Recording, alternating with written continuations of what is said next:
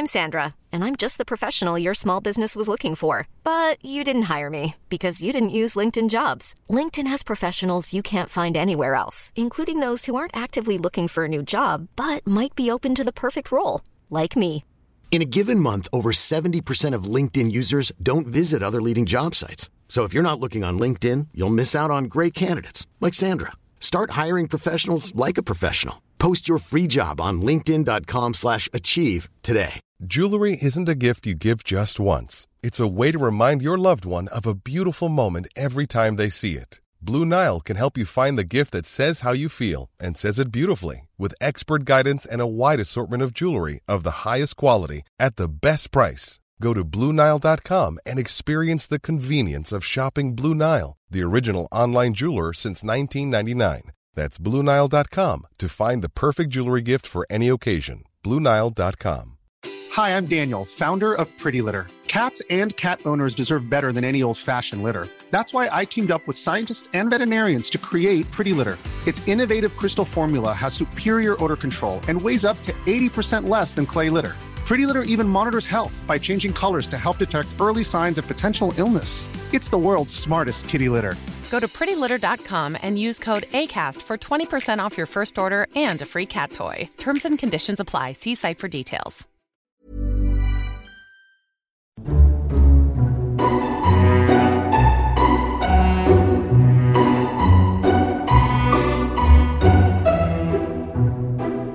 Hello and welcome to Lore Watch, a roundtable freeform discussion about lore in the games of Blizzard Entertainment. I'm your host, Joe Perez, one of several lore aficionados from Blizzard Watch, and I've got my fantastic co-host with me today, Matt Rossi. How are you doing today, Rossi? So apparently I've been hit by cosmic rays, and I'm just waiting to find out what powers I get. Well, I mean, what powers would you want if you were to get any powers? Oh, don't ask me what I want, because what I want are like the standard, easy ones. But I'm interested in seeing what the thing about the Fantastic Four that always got to me was they're kind of like, they're sort of like the Four Elements, but they're the Four Elements. The only one who's like strictly one-to-one to his element is Johnny, who, bursts into flame. But Sue is kind of the air elemental because she's invisible, but her powers are not air-based. And the thing, I mean, he starts off kind of...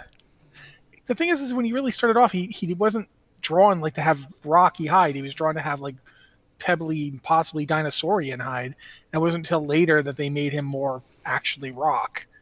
That was always interesting to me. And Reed stretches. He's kind of the water guy, but it is not one for one. So I've always thought that was interesting. Like you can take the elemental approach, but wow, we really have nothing to do with the Blizzard Entertainment rights. Let's move on. Well, we do have plenty of questions from our readers and listeners, so thank you very much out there for everybody who submitted. As always, if you have questions for this show or any of our other podcasts that are out there floating into the wonderful void of your ears, be sure to send them to podcast@blizzardwatch.com and just specify which one it is for. First up, hello, I recently discovered you guys, and I'm hooked. Usually not the podcast type, but Lore Watch is exactly what I've been looking for. Just wanted to thank y'all for giving us this knowledge and entertaining experience. Well, you're welcome out there.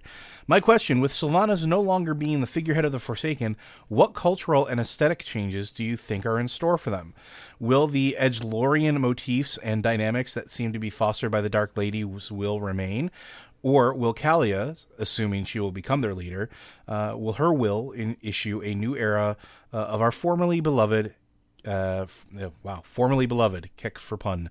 Thank you. This is from Baylor the Lightbringer, Blood Elf Paladin, Nakama. So that's actually an interesting question. How do you think the aesthetic, if it will at all, change now that sort of the grimdark leader is no longer there? They're going to double down. Do you think skulls on everything? They're going to put skulls on skulls. No. This is something I've honestly never really thought about, because if you look at it, Sylvanas didn't. When you went from, if you're playing WoW Classic now, or if you played WoW back in the old days, in original WoW and in BC, there was a specific kind of look for the undead, and it was basically just human stuff, but really badly kept up. It was like you'd go to Tarren Mill, and Tarren Mill was basically just if you go to the Strathholm dungeon, the Caverns of Time, and you go to when you eventually end up going to Tarren Mill, it just looked like barns and farms and stuff. It was very similar to the buildings in South Shore, and then they just made it dilapidated. But then come to Wrath of the Lich King, and the Forsaken built their own base up in Howling Fjord, and that base looked very different from how they used to look. Mm-hmm. It was extremely exaggerated, and that look became the look of every undead settlement. Like after Wrath of the Lich King, I believe it was in Cataclysm, when they did the Cata revamp, that look from Howling Fjord was suddenly brought back to like, the Eastern Kingdoms, and like Brill and Tarren Mill and all that stuff took on that look. That wasn't the look they had before. So that was an evolution. That's always been interesting to me, because that means it was deliberate. They decided, you know what? We're leaning into this whole we're corpses thing. We're straight up. We're not just going to live in buildings that are falling apart anymore. We're going to build things that look like this, that emphasize this. This is the look we're going for. And it was unique. And it was a new look that they brought in themselves. And Sylvanas didn't do that. Like, I mean, I'm not trying to take anything away from Sylvanas, but amongst her many talents, interior or exterior decorating are not among them. Sylvanas Windrunner did not go to Brill and say, "Oh yeah, make it look creepy." That's just not what happened. So I feel myself thinking, I don't know that it'll change much, because this is something that they came up with. It wasn't just her, it was everybody. But I mean, I don't know. What do you think? So this is an interesting thing, because I'm wondering how much actually was from Sylvanas's rhetoric, right? Like you mentioned that it's an evolution. Totally get that. 100% understandable. I agree. It's one of those things where, I'm trying to think of how to phrase this. Everything she said, everything that she would, when you would interact with her in the early portions of the game, it was sort of, I don't want to say dark and dreary, but it was, because she was sort of in this place where, what is life but this, but torment, there is no escape from it. And it had this very, I don't want to say heavy metal feel to it, but it had this very like dark gravitas to it. So now you start going into the architecture. Of course, there's going to be sort of that reflection, because architecture reflects the culture that creates it in whatever capacity it is. That's sort of just one of the tenets of it. No matter where you go in the world, no matter where you go in the history of the real world, anywhere you go, that the world is, architecture is informed by those cultures. So that became sort of their culture, the skulls on skulls, the very deliberate almost appropriation of what was the, traditionally Lich King-ish or Scourge-ish in like structures. Because they definitely did.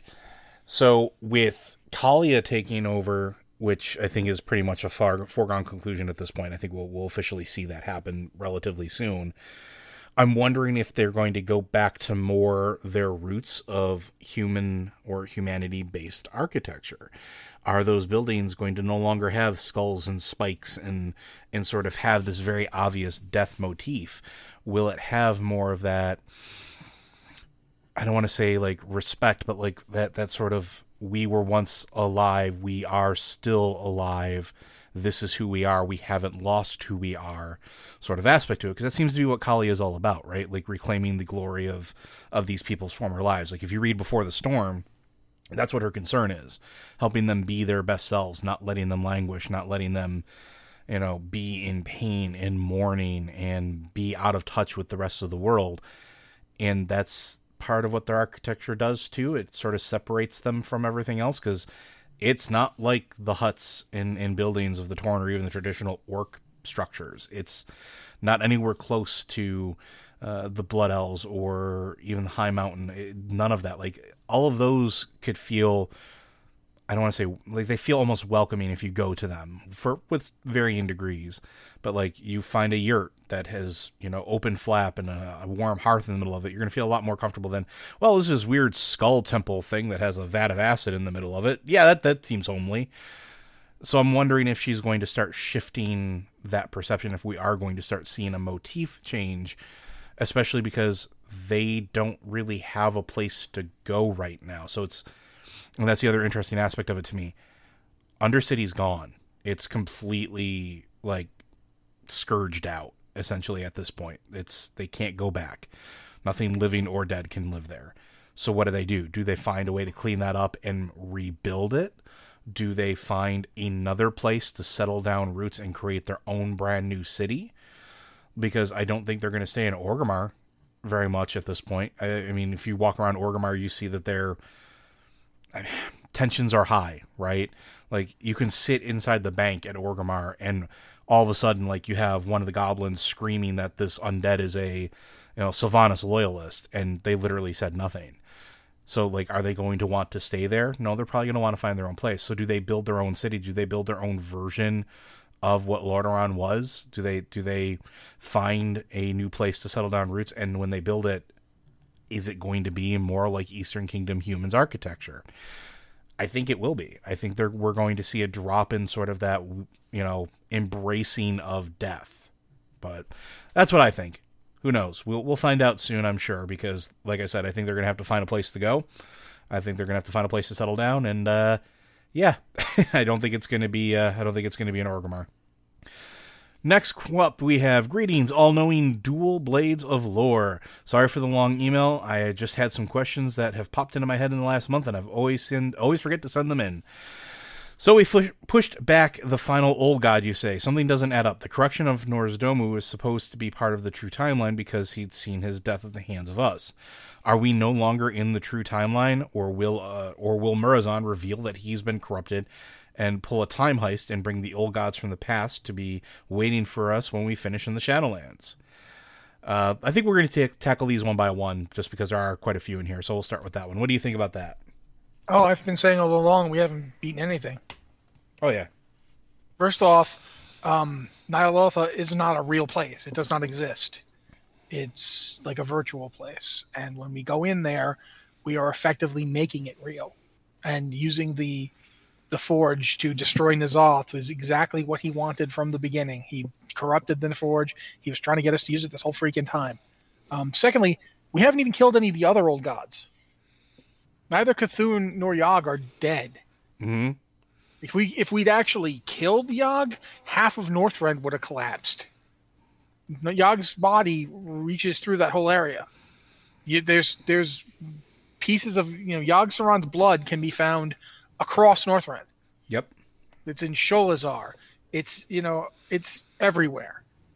It's in Howling Fjord. It's in Borean Tundra. Grizzly Hills. It's in Grizzly Hills. It's in the Glacier. It's in Storm Peaks. It's everywhere. It's throughout that continent. No, he ain't dead. Neither of them are dead. At best, we've inconvenienced them. Popped one small part. The small piece of Cthulhu that was coming up in Anchorage, maybe we've killed that. But no, they're not dead. Absolutely not. And they're not caged anymore either. If anything, we're going to end up with 3 old gods. What N'Zoth seems to have been going for was to make himself the dominant one while the other 2 are regenerating or dormant or whatever they're doing. Much like he was dormant for thousands upon thousands of years, and he was still doing stuff while he was dormant. The whole Emerald Nightmare, that was him. He was doing that while he was dormant. They're not gone. Absolutely not. Yeah, I agree, and we've heard them say as such, like during BlizzCons of past and things like that. We've defeated them. We haven't killed them. We've maybe put them into another state of hibernation, but they're still there. And when they wake up, their chains have definitely been either broken or weakened to. Even when we were in Cataclysm and Cho'Gall was working for the Twilight's Hammer, mm-hmm. He was saying the Master. And the Master he was talking about was Cthulhu. Yep, it was not N'Zoth. Not N'Zoth. So, yeah, and I mean, So we are going to see them again at some point. Will we have an idea of how to deal with them? Who knows? But I don't think we've seen the last of them. So we are still, I think, in the true timeline, and everything will still happen as it's supposed to happen. Like, Murozond will become a thing just because that is what inevitably will happen. And that is, like Matt said, the old gods are not dead. We just kind of defeated them temporarily, which seems to be what we do best. Second part of the questions here. We have so-called Titan Petri dishes to the south, the Vale, north, Sholazar, and the east, Ungoro. It seems like the western area doesn't have much except Uldaman. Why do you think that is? I mean, reorigination seems to be... Stranglethorn Vale. Yeah, we do have Stranglethorn Vale. And keep in mind, when you go to Stranglethorn Vale, especially if you're in WoW Classic, go ahead and go down. You will find troll records of the coming of the Titans. Mm-hmm. The trolls of Stranglethorn Vale saw the Titans come. Now, what do they mean? What is it that they're actually referring to? What happened? We don't know. But we do know, one of the things we know is that at some point, one of the Naraki, the Chithraxi in particular, ended up in what is now Stranglethorn. And it was his awakening that created the Troll-Aquir War. And it happened in that area. Now, it's quite possible he was attempting to go to another Titan facility, possibly to wake up N'Zoth, because N'Zoth, if you look at the old map of ancient Kalimdor, when the old gods and the elemental lords controlled it, N'Zoth controlled what is now the Eastern Kingdoms. That was N'Zoth's territory. So the base that, keep in mind, when we go to Ashar's Eternal Palace, it wasn't in, it was one time on the surface. That palace where we go and find N'Zoth trapped, that might have been considered part of the Eastern Kingdoms. That might be the Titan base that would have been in that area. It went underwater, and the land around it, Stranglethorn Vale, stayed up. So that's one possibility anyway. Yeah, I mean, it's definitely a possibility that Stranglethorn Vale could be one of those petri dishes. But I can see where people would not qualify it because it doesn't have quite the same protections in place that we see in like Ungoro or Sholazar. If that went underwater, then that's why those protections are gone. For that matter, I mean, we don't see the Vale. The Vale doesn't have any such protections. Yeah. Go look at the Vale of Eternal Blossoms. It does not have Titan pylons protecting it. The Ungoro and Sholazar do. The only two actual established petri dishes are Ungoro and Sholazar. We know that the Titans were doing something in Pandaria, but we don't know if it was considered one of their petri dishes. Yeah, and with I don't want to say Stranglethorn, it could have been much the same thing too, though. Like, we don't know the true purposes of those troll temples that were built. We haven't fully explored them. We don't know what they were doing in those areas, because like you said, the trolls definitely have records of seeing the Titans come. Who knows what happened there? So there's a lot of, I don't want to say history that was lost there, but there's a lot of things that could be easily explained. And we've seen that trolls, their citadels can be Titan facilities. We literally have that in this expansion. Well, what if any of those temples, like Zul'Gurub or anything, like what if deeper into those places, why they were so culturally important is that they were something to do with, Titans mucking about? Or what if the Titans gifted them things or gave them things to help them in their battles against, future bug incursions? Because if you go down there, like in Stranglethorn, there's not any bugs. Not like the Akir, not like the Naraki. They're not there. Like, why? They seem to be able to go everywhere else. Why aren't they in Stranglethorn Vale? So it's entirely possible and entirely probable that there's something there helping them keep those forces at bay. Let's see. The last question is more one of those random thoughts that popped into my head. I thought, what if the jailer and Aman'Thul were brothers in the same world, and Aman'Thul absorbed all the life energy, so his brother, the jailer, died before being born, and that's how we got the jailer? Huh. I don't know about that one. What do you go ahead? What do you think? What does he mean by brothers in the same world? Like the jailer is like some kind of anti-Titan? What if the Titans were twins, I guess, would be the best way to put it. Like, what if they were both the same, shorn from the same world soul? That's interesting. I don't have, it's not something that had occurred to me. I don't really know that that's possible. I don't know what they've wanted to establish for Titans. I honestly feel like they don't want this to be Titan related. This is its own thing, but I don't know. We'll see. We will find out in a few months. It's an interesting theory. I mean, there's nothing. The other side of that is it could be something that maybe Amanthul being born, since he was the first to wake up, caused that to happen, or it could have happened before Amanthul was ever, a nascent Titan. We don't know. And I think that's sort of the fun of it. Like, we talked about this a little bit before. Part of the reason I'm really excited about Shadowlands and the Jailer is it's new. It's something that we've had little snippets of in the past, but we don't really have anything concrete. Like, one of the things with the Titans, like, we have 3 volumes of Chronicles, and most of them have things that deal with Titans in some capacity. This is the first thing that largely might have nothing to do with Titans, but also rival them in scope of power or reach. And it's interesting to me because that's fresh. That's exciting. That's something that, like, the Jailer's a character we know nothing about. We have no history with him, or at least we don't yet. That might change. That might be something we find out later on. But for right now, I'm kind of okay with them not being linked. If they were linked in some capacity, I think that would be, I don't want to say anticlimactic. It would not be my first choice, but it is an interesting food for thoughts. So thank you for all those questions. This is from Crits Happen, one of our patron supporters from Spinebreaker. So thank you very, very much. Next one. Hello, y'all. I was thinking about allied races, and the main question I came up with was, how do you think allied races will move forward with Shadowlands? Will Blizzard continue introducing them? If so, how will that work with all the factions in the Shadowlands being spirits? And this is from Lowe's or Loez on Materon. What do you think?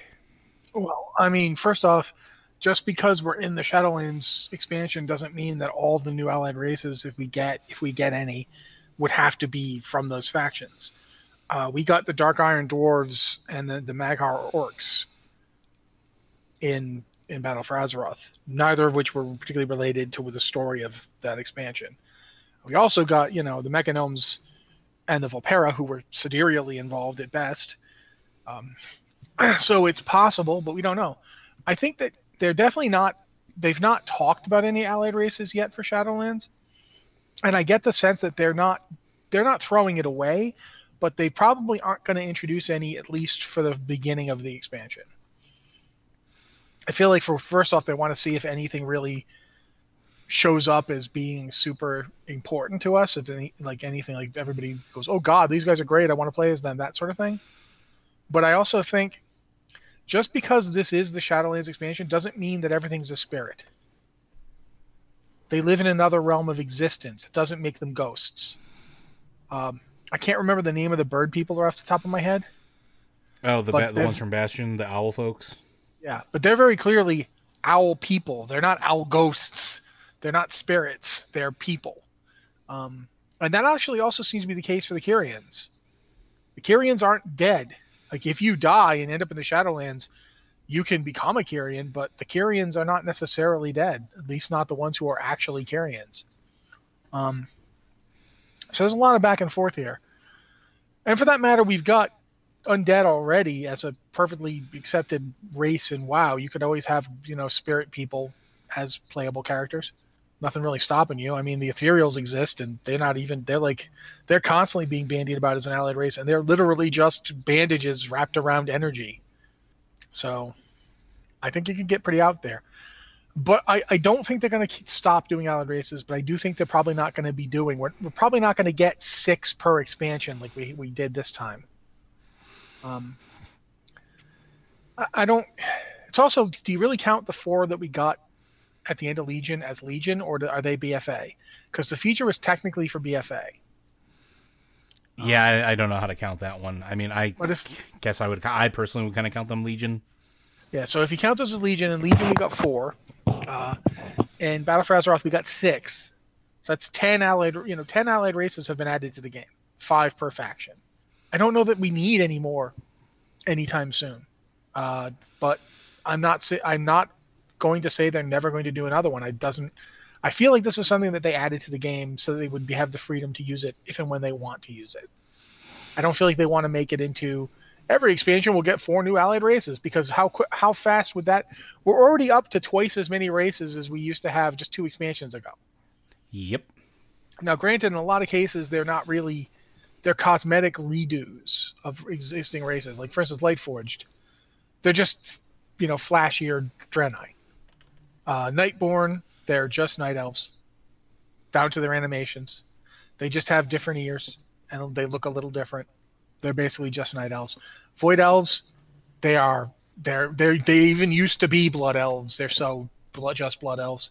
They're like purple Blood Elves. That's what they are. So some of them, like Dark Iron Dwarves, not a lot of change between them. Mag'har Orcs just have more cosmetic options. A lot of them are really just reskins.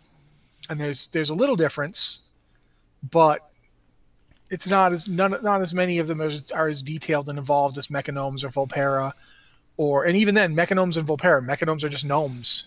Yep. And Volpera are the goblin skeleton, more or less. Yep. So, yeah, I don't know. I don't think we're going to see any right away. I wouldn't be surprised if around 9.1 or 9.2 we might get one, depending on how people take what they get in Shadowlands, how much they enjoy it. But I'll leave it to Joe now to talk. Yeah, and I think that's a big part of it. And I think Matt hit the nail on the head there. I think that when this was introduced, it was to be used as a tool to as they see fit, basically, when the community outcry or need or desire is there for something to be added in. I don't think we're done with allied races. I think that there will probably still be more that get added throughout the history or the long life of this game, but I do think it's going to slow down a little bit. And I think, if we get 2 allied races in an expansion, that's pretty good, right? And not nearly at the speed that we've been getting them. And that said, I think a lot of it's going to rely heavily on how we as players look through these races and interact with them, and also partially how the story evolves with these races. The idea that what we're going to be interacting with are purely spirit, I think Matt's also right about that. Nothing said they're ghosts. Nothing said they're spirits. Nothing says that they aren't alive, quote unquote. As a matter of fact, there are several things that point to that. This is just a different realm of existence. And if we've learned anything from the history of Warcraft, things exist on multiple different planes. I mean, hell, look at Karazhan. Karazhan itself exists at multiple different planes of existence. So, we're used to this. And nothing says that, if the story leans that way or the player desire leans that way, that these races that we are interacting with can't transition over or cross over to the rest of the world. We are doing exactly this in reverse going into Shadowlands. We are moving into another realm of existence, being carried over, being ferried over through the Death Knights, essentially. They're helping us get through. Well, if Death Knights can exist on both planes and can move things back and forth, what's to say they can't go the other way? Why can't they pull, those little Bastion owl people over, or whatever the case is? So I don't think we've seen the end of it, and I think that a lot of it will be determined on how the story goes and how players really truly react to everything that happens with these races in Shadowlands. Next up. Hey there, Joe and Matt. I hope you're doing well. I am. I hope you are as well, person. I have a question that I've been rolling around in my head ever since we started doing the Visions and the Nyalotha raid. Blizzard seems to have settled on the idea that Ny'alotha isn't actually a real place, but a totally different dimension that operates under N'Zoth's rules. How do we justify us coming in and using all sorts of magics in there? As a discipline priest, I'm calling upon the light in a place that is A, purely of the void, and B, not even in the same universe as Azeroth. My druid, in turn, would use the power of the sun, moon, and stars, and a shaman the elements. Heck, even a mage would need to draw from the arcane powers that belong to the universal order. These are all forces that do not seem to come into play in N'Zoth's realm, or is there a lore justification that I'm missing? When Gul'dan, for example, taunts Tyrion that the light can't reach him on the broken shore, this is false, since the light is one of those two primordial building blocks of the universe, but I don't see how all our magics would work in a realm that is not even real and so far beyond the comprehension of mortal minds. Love the show, you guys are the best. Kind regards, Nuina Draenei Priest. I'll let you start in on this one. You want it to work. Mm-hmm. Everything is based on perception. Remember when you fight Wrathion in the first fight, you're fighting Wrathion. You're fighting him really hard, and then suddenly it isn't Wrathion. It never was. It's all based on perception. You expect it to work. And that's all N'Zoth wants you to expect it to work. He wants you to go approach this just as you would anything else. You're the chosen one. He's been choosing you and grooming you from the beginning for this. Especially if you didn't get rid of the eye. If you didn't get rid of the eye, then you are absolutely his plaything. But even if you did get rid of it, or like me, didn't finish the quest on purpose so you never got it, he chose you. He picked you out. He's grooming you. This is all for his benefit. He wants you to believe you won. He wants Magni to believe you won. Because what's the best way to get around all this pesky opposition? To get them to believe they're done and stop fighting him. Yeah. The other thing, too, is to remember we are in a place built of the void, and what is the void if nothing but the embodiment of all possibilities? And among those possibilities is very clearly the possibility that magic works, that the elements can reach your call. Here's one thing in terms of the light thing, too. The void and the light don't exist without each other. They can't. In fact, in the WoW cosmology, light existed first. And the void is what comes when the light eddies and has dark spots within it. The void is a reaction to the light. It can't exist without it. If you have the numberless thousand truths, if anything is possible, then that one thing that you don't want to be possible is still possible. The void inherently has the light within it. It can't escape it. It will forever be connected to it. Yeah, and priests are a great example of that because they can touch on both the void and the light with equal measure, right? Like you have shadow priests for a reason. You have, like, if you're a disciplined priest, you're calling upon those forces the same way you would any other, force. But I think it goes with the whole, this is a realm of imagination, right? It's not necessarily something that's completely devoid or removed from the universe as a whole. This is something where belief is what springs power. And that's something that N'Zoth's always been about. Like, ever since we started interacting with him or them throughout this entire expansion, it's always this belief, this you think this, you feel this, you believe this, and therefore it is type situation. Now you're in a realm purely built off of that. And it doesn't necessarily have to be outside of the universe. It could be a pocket dimension. We know that those exist. Again, see Karazhan. It's where reality distorts, but reality still touches it. And in the N'Zoth fight, in the very, very final thing, and this is something where game mechanics sort of also inform this, as you're encountering and fighting him, one of the things that happens around you is the realm shifts. The realm shifts in such a way that pieces of it sort of slough away. And one of the things that you get a really, really clear vision of if you look up, which I know a lot of players don't do, but seriously, look at the walls during that fight. You see the heart chamber, a place that exists within reality, because this is layered right on top of it. So N'Zoth bends that, uses that, and turns all that to make his realm, his idealistic future, his idealistic world in which he exists, his recreation of the Black Empire, which is just basically an overlay or filter over reality. So of course all of these elements can still touch there. Of course there's all these things. Look at even just doing the invasions, right? Going to the Vale in particular.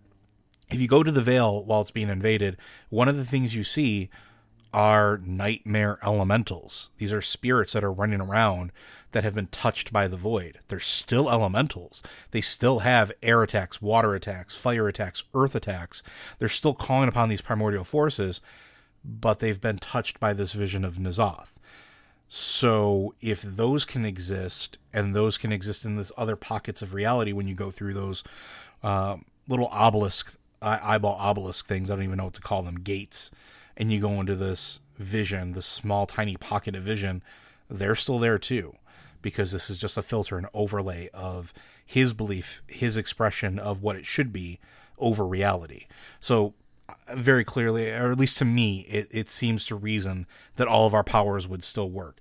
We believe that they will work. We have strong beliefs in those powers, those elements, but even then they exist there in that dimension or in that overlay of reality, because N'Zoth uses them too. So that's my 2 cents on it. All right, moving on. This one is... Wow, this is another long one. More of an opinion question than anything else. Has anything been mentioned, or do you have any theories about how the Night Elves' 10,000 years of virtual immortality will have affected their position in the Shadowlands? From what I understand, when souls go to the Shadowlands, they both bring along anima, the Shadowlands fuel source, and also some degree of their personalities. So if the Shadowlands are full of the souls of the departed, how should the fact that the Night Elves have spent the past 10,000 years with death rate a tiny fraction of everyone else's be reflected? I would imagine that it would mean the Night Elves and the realms that they would most likely gravitate towards would be noticeably weaker as a faction than others. Or alternately, could the relative scarcity of Night Elf souls mean they have proportionally greater value in the underworld economy? Combined with this, what effects might the recent flood of Night Elf souls be causing? I mean, between the Third War and the Fourth Wars, most notably the burning of Teldrassil, the volume of Night Elf deaths have gone from 1 to 11 pretty much in an instance. Obviously, we don't have an answer on this.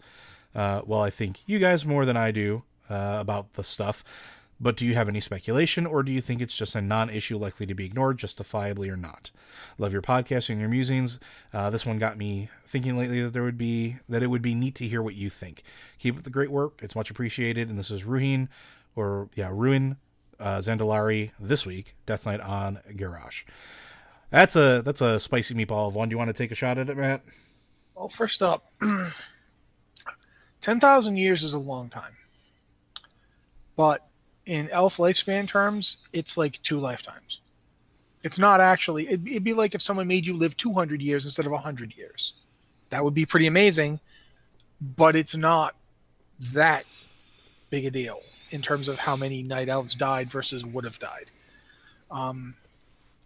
They weren't going to be dying a lot anyway. Plus, remember, their immortality wasn't immortality. It was agelessness. They weren't aging during that 10,000 year period. They still died.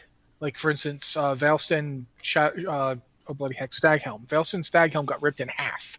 So they had several wars during that period of time. They would have died during those wars. Not everybody, but quite a few of them. When that happened, their spirits would still travel to Ardenweald, most likely. So, did less of them die than would have otherwise? Yes. Was it literally none of them dying? No. Was it a massive downshift in the amount of them that would have died? Not really. Because basically you're just taking that 5,000 year lifespan and you're doubling it. Now, that's a big deal.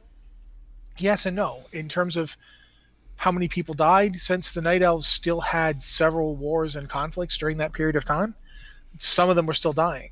And their birth rate being what it is and their civilization being what it was, they also had a shitload of them die. Oops, sorry, not my bad, but I just gave Joe something to believe. I'm not believing it. We're fine. They would have had a bunch of people die during the War of the Ancients that otherwise wouldn't have died. So they front-loaded a huge burst of deaths 10,000 years ago. Then the death rate would have dropped significantly, although they still would have had deaths during the past 10,000 years. And then recently, a whole bunch of deaths again. So do I think it's going to be a major deal? No.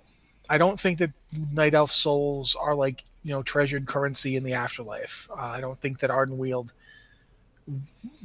sank or swam based on how many night elves showed up there.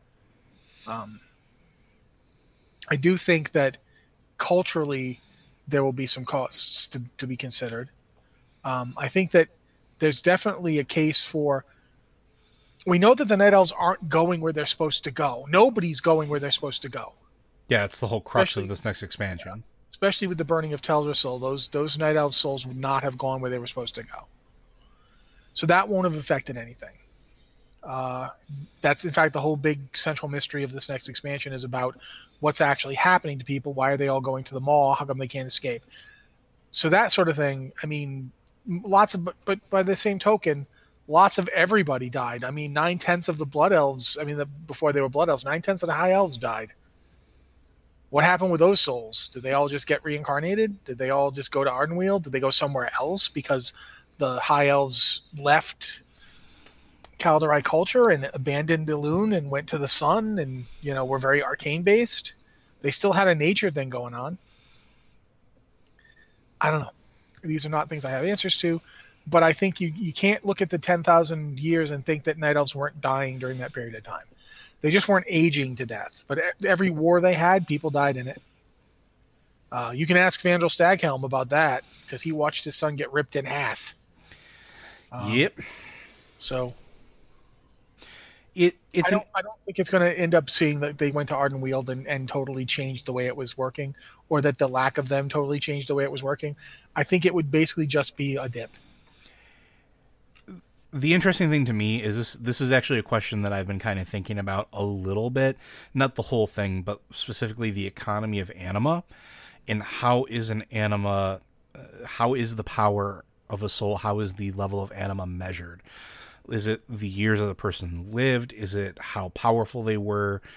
Was it the weight of the deeds of their life, et cetera, et cetera? Because I always wondered if every soul was just absolutely the same, or if there was a difference there, if there were greater souls or lesser souls, because we do see that there are creatures that are potentially, I don't want to say reborn, but exist inside of the Shadowlands, inside of these various realms, that then come back. Look at the Ancients, right?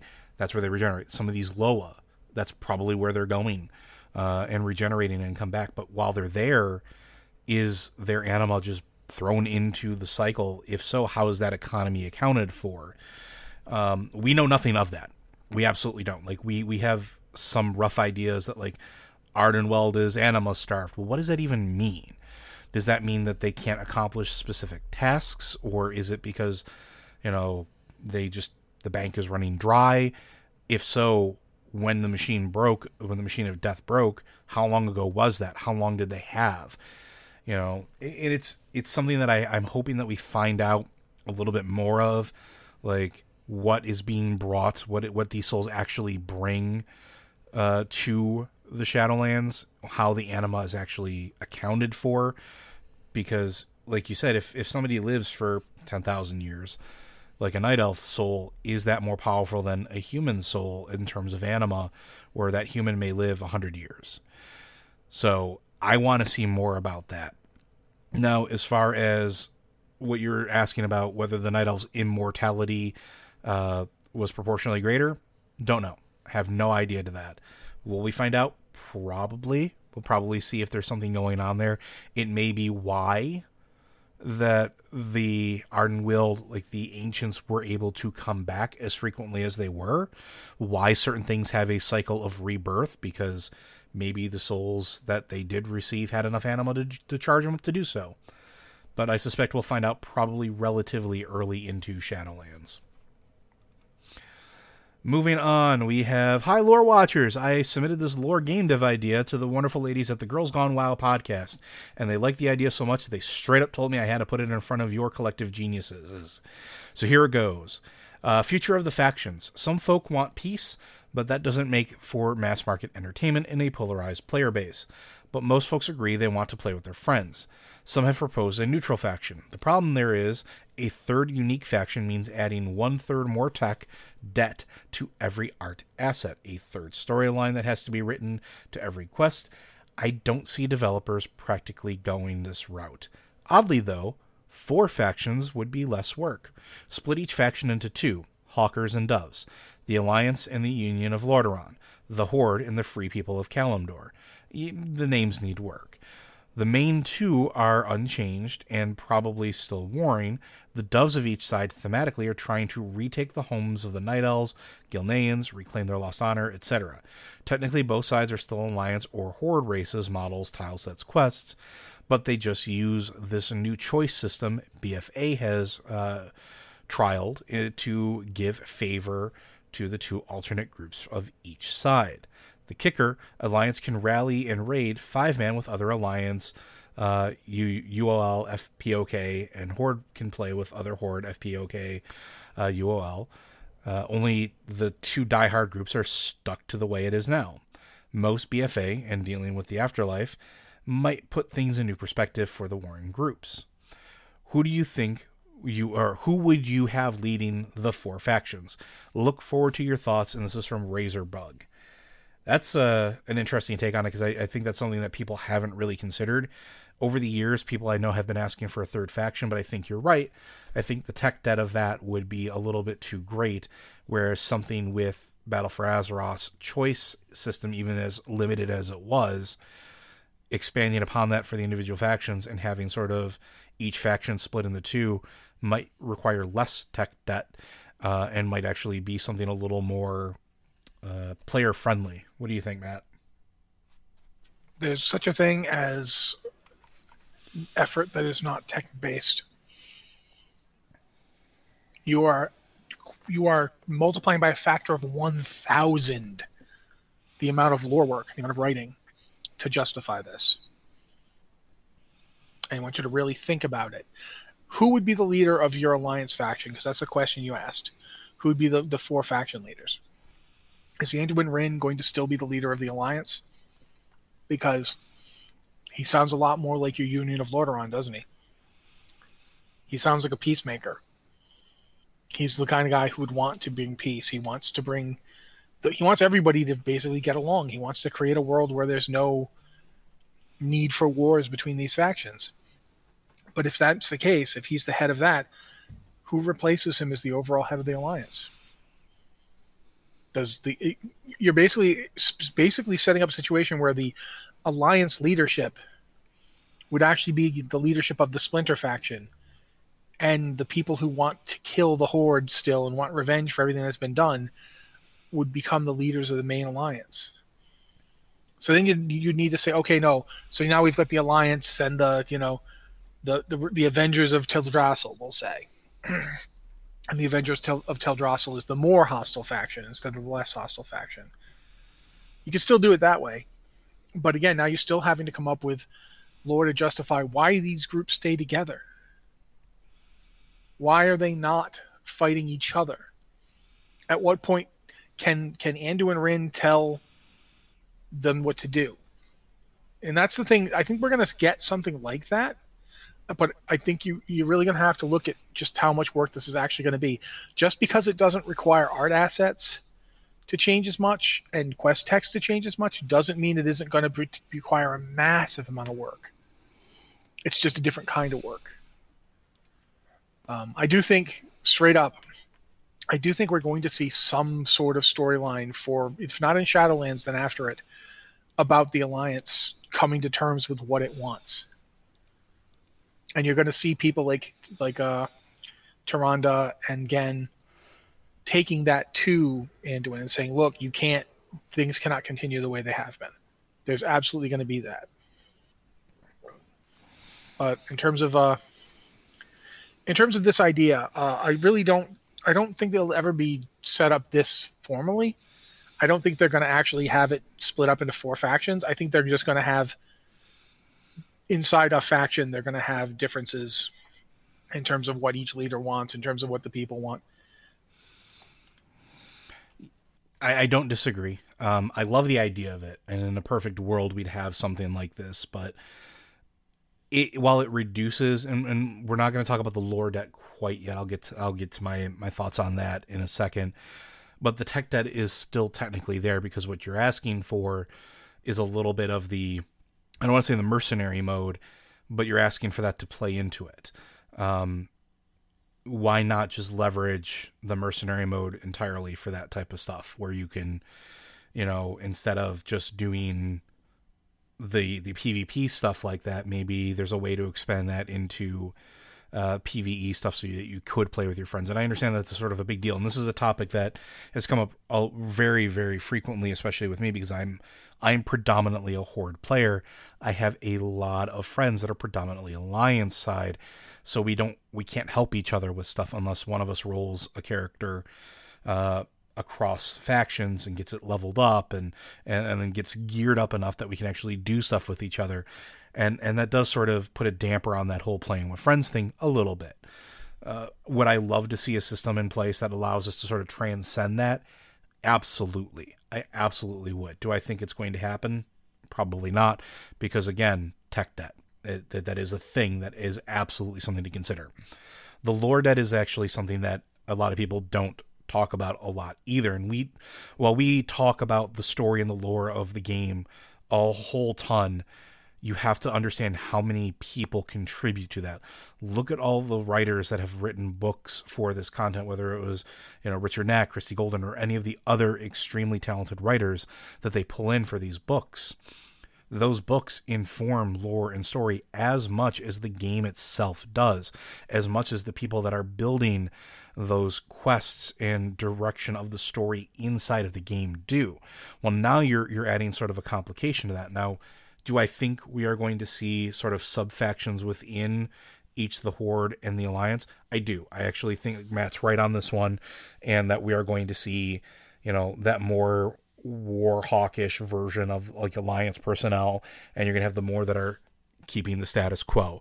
Same with the Horde. You're going to have people that still want to fight against the Alliance for the for whatever perceived tragedy that they've suffered at the hands of them or will come to pass, because we know Tehran's not slowing down, and we don't know what she's going to do, but it's probably going to be bloody, and within good reason. She's, pound for pound at this point. So you're going to have Horde that want to retaliate to that, and you're going to have Horde that don't want to retaliate to that. And then you still have Sylvanas loyalists running around. And that's the thing that hasn't been resolved yet. Like, we talked about this earlier in the episode, where you can sit in Orgrimmar and you can see like NPCs calling other NPCs out as, Sylvanas loyalists, and being arrested and walked out in chains. Like, there are literally trails of people being led around Orgrimmar in chains. But what about player characters? We're the ones that made this choice. That hasn't been resolved or touched on at all. That still has to be something that happens at some point, where if you're a player that chose to side with Sylvanas, well, you still go to Orgrimmar just fine. They don't know that. They don't know that you sided with her. But if you didn't, that's a whole other... It's like two separate stories that have almost no resolution. They're going to have to deal with that as well. And that's already lore debt that they're working on. So now you start adding in these extra things, and it gets a little more, I don't want to say complicated, but how do you work it into the bigger story without diluting it? Right? Yeah, how many plates are you going to spin? Yeah. And when every plate you spin has to have at least two states. It has to have plates still spinning, or what happens when the plate don't spin no more? Where does it go from here? What's the payoff? Look at the one that really comes to mind that has nothing to do with faction choice is, did you get the eye? Did you complete the quest and get the eye from Yogg-Saron? And then did you choose to get it cleansed or not? And that's still going on. Like, after, if you've killed Yogg-Saron or whatever, there's dialogue from people who still have N'Zoth, sorry. There's dialogue from people who still have N'Zoth's eye, who are like, why this is still here. What does it mean? You know what I'm saying? That this is stuff that's going forward, and anything like that. If you're doing this dual faction ideal, where you have basically an A state and a B state for every faction, like you'd have two factions, but each faction has an A state and a B state. The A state is loyalist, the B state is non-loyalist, or aggressive versus non-aggressive. Those are every time your character does something, they will have to check that.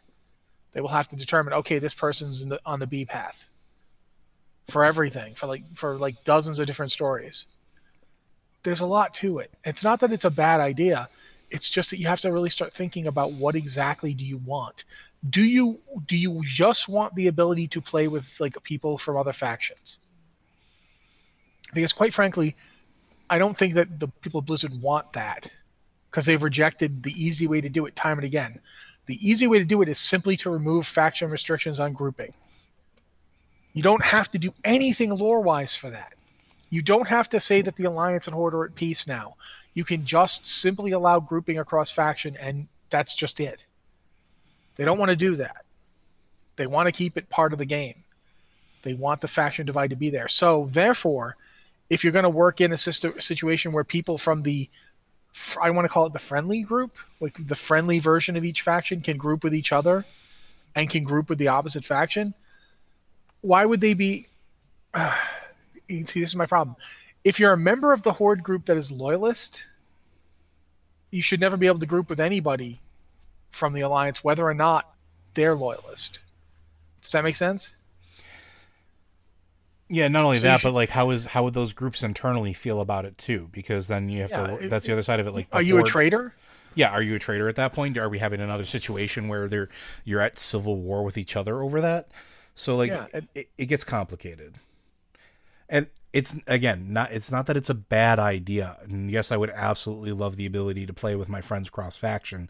And maybe one day Blizzard will relent on they don't want that to ever be a thing, which, you know, they've said many, many, many times, especially because they do have mechanics that they've already invested in the game that could work for it.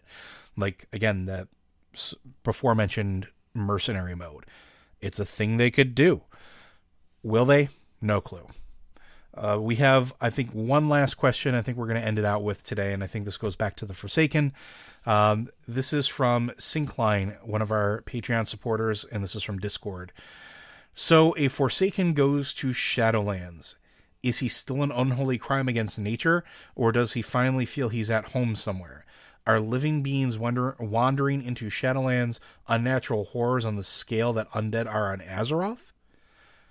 That is a very good question. What do you think, Matt? I don't think that a living person going to the Shadowlands is the same as an undead out in the world, because the undead are from here and then they die, and then instead of staying where they're supposed to be when they're dead, they come back against the Order. There's nothing in the natural order that says you can't go to the land of the dead. You're just not supposed to be able to. Does that make sense? It's a slightly different thing. But that being said, I do think it's interesting to wonder, do Forsaken feel at peace when they're there? Do they feel whole? Or do they feel even worse? Because when we go there, we're still in our bodies, which means that your Forsaken, when he goes there, isn't free. He or she is still trapped in their body, the rotting, decaying body that should not have a spirit in it. And now you're in the realm where you're supposed to go, but you're still you. You're still stuck inside this thing. And keep in mind that when you die in the Shadowlands, it's completely different. Like, it doesn't have the same system that when you die in normal WoW. Things are different about that. So I feel like people are locked into their bodies, and it's interesting to think about how that's going to work out. I don't have an answer to it. But it's interesting to think about. Like, what about Death Knights? I was just going to bring that up.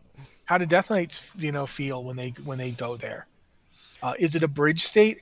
The Shadowlands we go to, they're not the only places there either.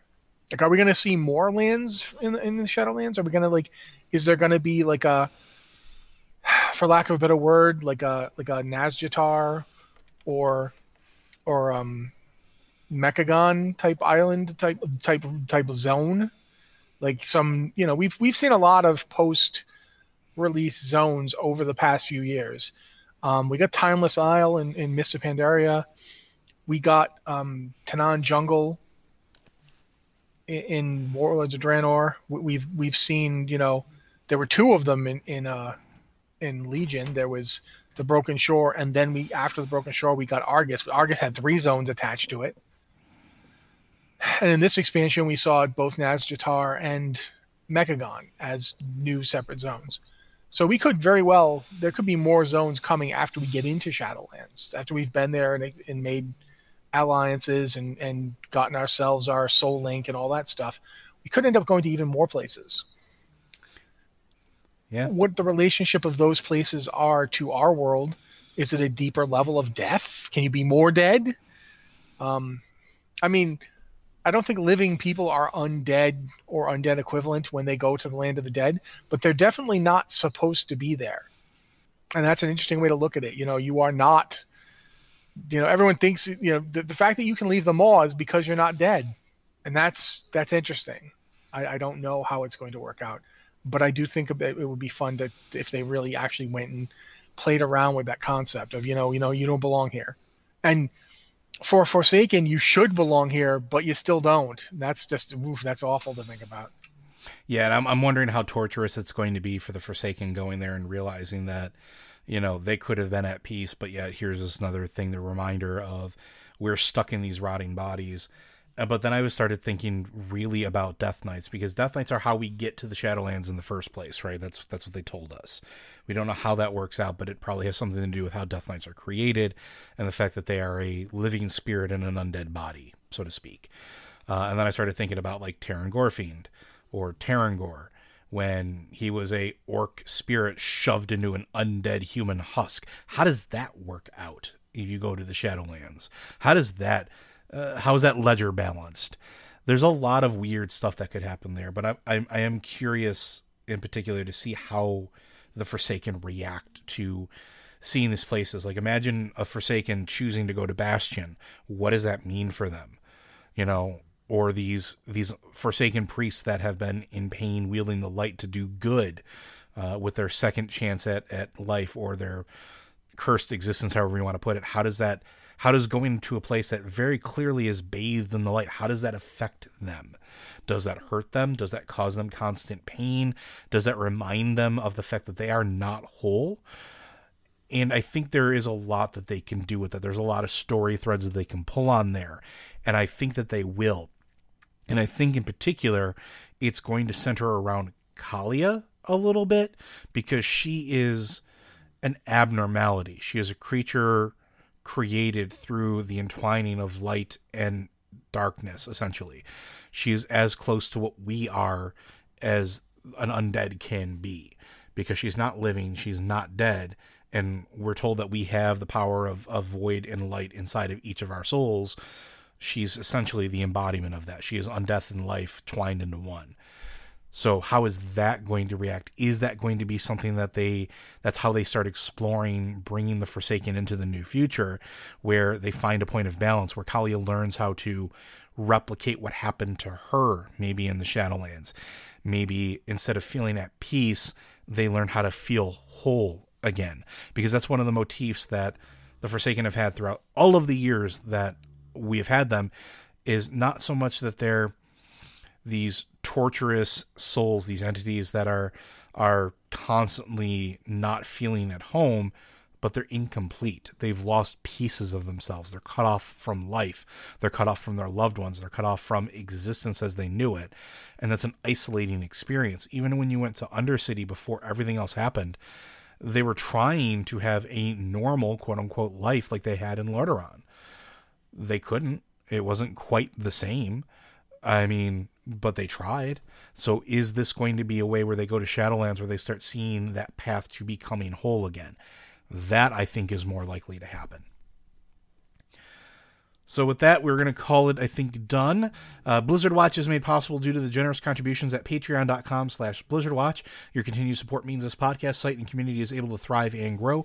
Blizzard Watch supporters enjoy exclusive benefits like early access to the podcast, a better chance at having your questions answered on our podcast or the queue, and an ads-free site experience.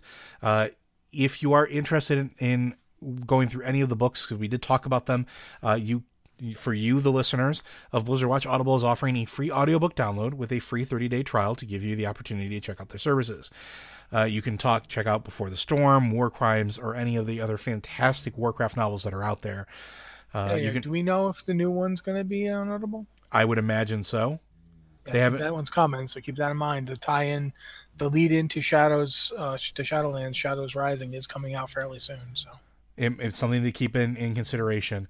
You can download many of Blizzard's titles as well as thousands of others at blizzardwatch.com/audible. We'll finish it off with a quick final thought. So let's go back to the faction divide.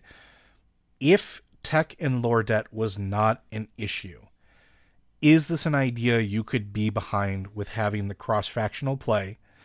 And if so, in a perfect world, how would you, Matt Rossi, set that up? What would be the impetus for it?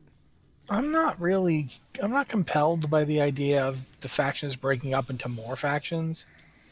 I mean, we had that in Warcraft 3, and I kind of always felt like going to just 2 was a step up from having, like, you know, undead, night elves, humans, and orcs as, like, separate groups. I like having more groups. I have more people who can play together. I honestly wish they would just get rid of the faction divide. I really do. I've always thought so. I don't really know how I would set it up, to be honest. I think I would just simply drop it and have the factions continue to be antagonistic and players could just ignore it. That would just be the way I'd do it. But yeah, if they, you know, it's not like it's a bad idea, the 4 factions thing.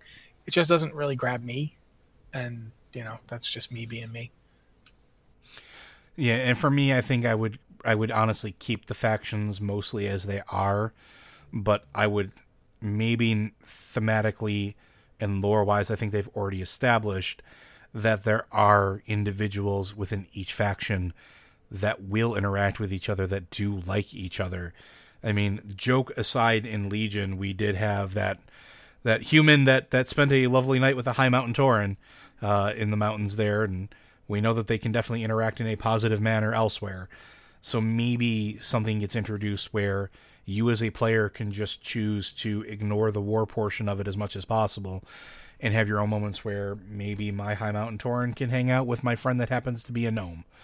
And maybe that's how they do it, where they just really bring that system, that mercenary system, into play where there's just no restriction on it, so that if we need to pull somebody in for this raid encounter, great. And I also think thematically, personally, it would fit better with some of these big sweeping battle raids that we've been having in the past, where, like, if the Alliance and the Horde are working together to fight against a common enemy, to me it makes sense that sometimes those armies would mingle.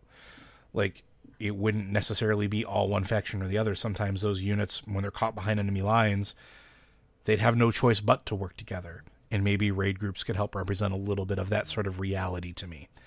Who knows, maybe in the future, but I would like to see factions sort of kept whole, but maybe on the smaller level give players sort of the justification or the reason that they could maybe cross those faction divides and play with their friends. I think it would only do good things for the longevity of the game. But that's all we have for this week. Thank you, everybody, for joining us. And again, if you have any questions, please make sure to send them to podcast@blizzardwatch.com or hit us up on Patreon, in our Discord server, our Patreon and Q questions, and let us know what you want us to answer. And we will see you in 1 week.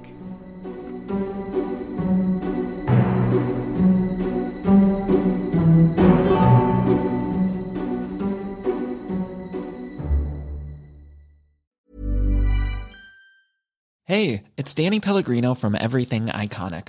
Ready to upgrade your style game without blowing your budget? Check out Quince. They've got all the good stuff, shirts and polos, activewear, and fine leather goods, all at 50 to 80% less than other high-end brands. And the best part? They're all about safe, ethical, and responsible manufacturing. Get that luxury vibe without the luxury price tag. Hit up quince.com/upgrade for free shipping and 365-day returns on your next order. That's quince.com/upgrade. Hi, I'm Daniel, founder of Pretty Litter. Cats and cat owners deserve better than any old-fashioned litter. That's why I teamed up with scientists and veterinarians to create Pretty Litter. Its innovative crystal formula has superior odor control and weighs up to 80% less than clay litter. Pretty Litter even monitors health by changing colors to help detect early signs of potential illness. It's the world's smartest kitty litter. Go to prettylitter.com and use code ACAST for 20% off your first order and a free cat toy. Terms and conditions apply. See site for details.